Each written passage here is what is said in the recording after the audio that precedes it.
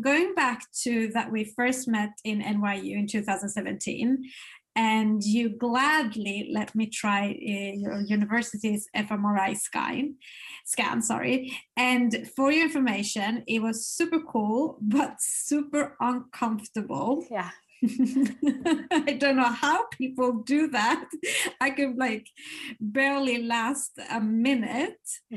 And I actually found you through reading about your research collaboration with Spotify, where you investigated what you stream, music and driving, the new golden age of audio.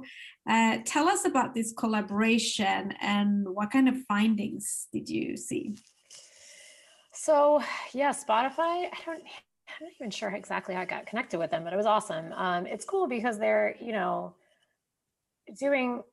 we're kind of interested in similar questions, and they're from the more, applied end, and I'm from the more just basic science, curiosity about the mind kind of end. But they approached me to work on this project. The big project I did with them was on music and driving.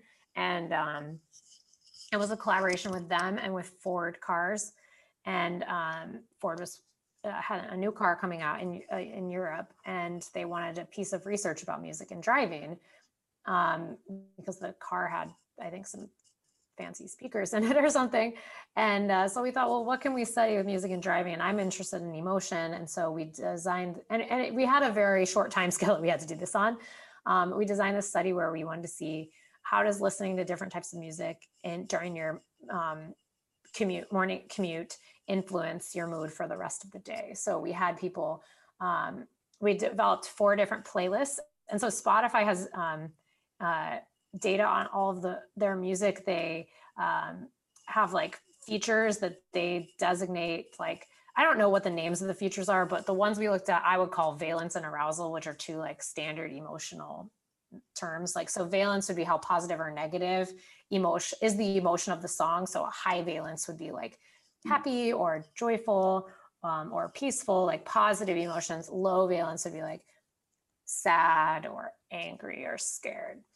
Arousal, I think they call this energy at Spotify, maybe, I don't remember, but high arousal would be like very energizing, probably like more fast tempo. So that would be like happy or angry, whereas low arousal would be sad or peaceful. So valence and arousal are separable dimensions. So we created these playlists.